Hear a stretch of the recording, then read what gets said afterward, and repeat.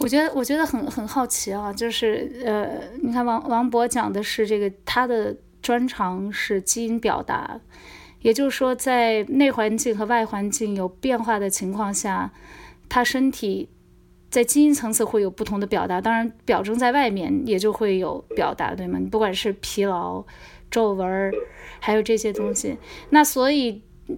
你看这个指甲的变化或者手纹，我觉得这个手纹挺有意思的。本来干干净净的手，几条大纹，然后它出了很多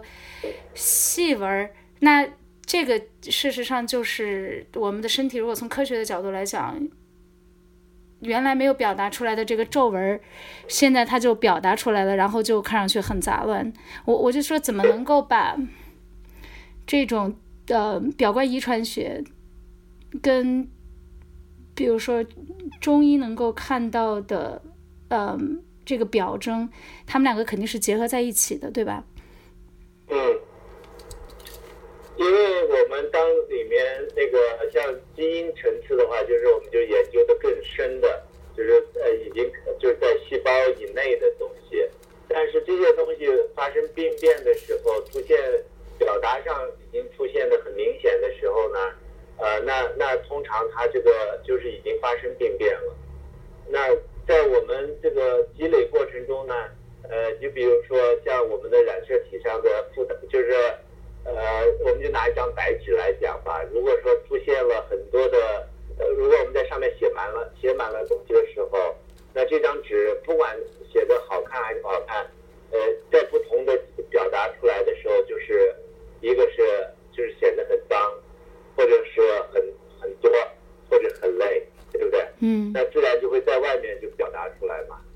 如果是一个干干净净的，就像一个小孩子一样的纯净的时候，那你不管从皮肤的光泽也好，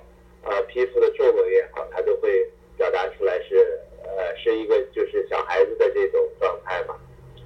所以在养生的过程中或者调理的过程中，不管是从中医也好，基因表达也好，或者怎么样，哪个层面来讲，目的都是要让我们的这个身体变得干净、有序，然后变得更加的就是叫通畅吧。那这样的话，我们就会年轻嘛，就会表现出来的就是精神状态啊，包括你看一个老人，他很就是已经按那个基因来讲，他已经衰老了，对不对？但是因为他的平时的不管是在运动上面还是各方面，如果他的气血循环的非常好的时候，它体现出来的就是面部红润嘛，然后那个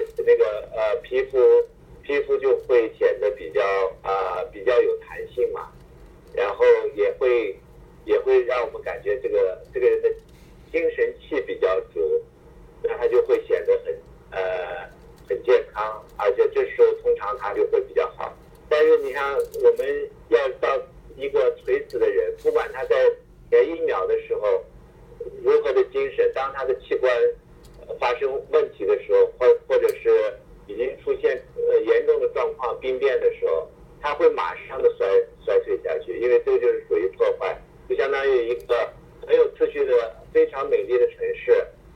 对不对？它那个如果是我们在晚上拍夜景的时候，表达出来就是非常美的一个图案，大家生活就是这种就是包括车水马龙也好怎么讲。但是如果这时候你就发现了有暴乱出现，或者是有大就是非常严重的车祸出现的时候，这个美丽的图片马上就会发生改变。那我们外表达出来，就相当于你拿那个航拍拍下来这个图一样的，它是每一秒的体现出来，对不对？那我们身体就会这个过程中的时候，你就会发现，哎，这个图案的本来很顺畅的一个流线的东西，就开始发现有一些地方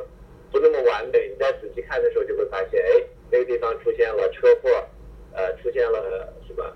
那你就及早的这个，如果是监控中心的话，你及早的发现这个的时候，那我们就早早的去把这些隐患都排除了，那这个图案是不是恢复到美丽的状态？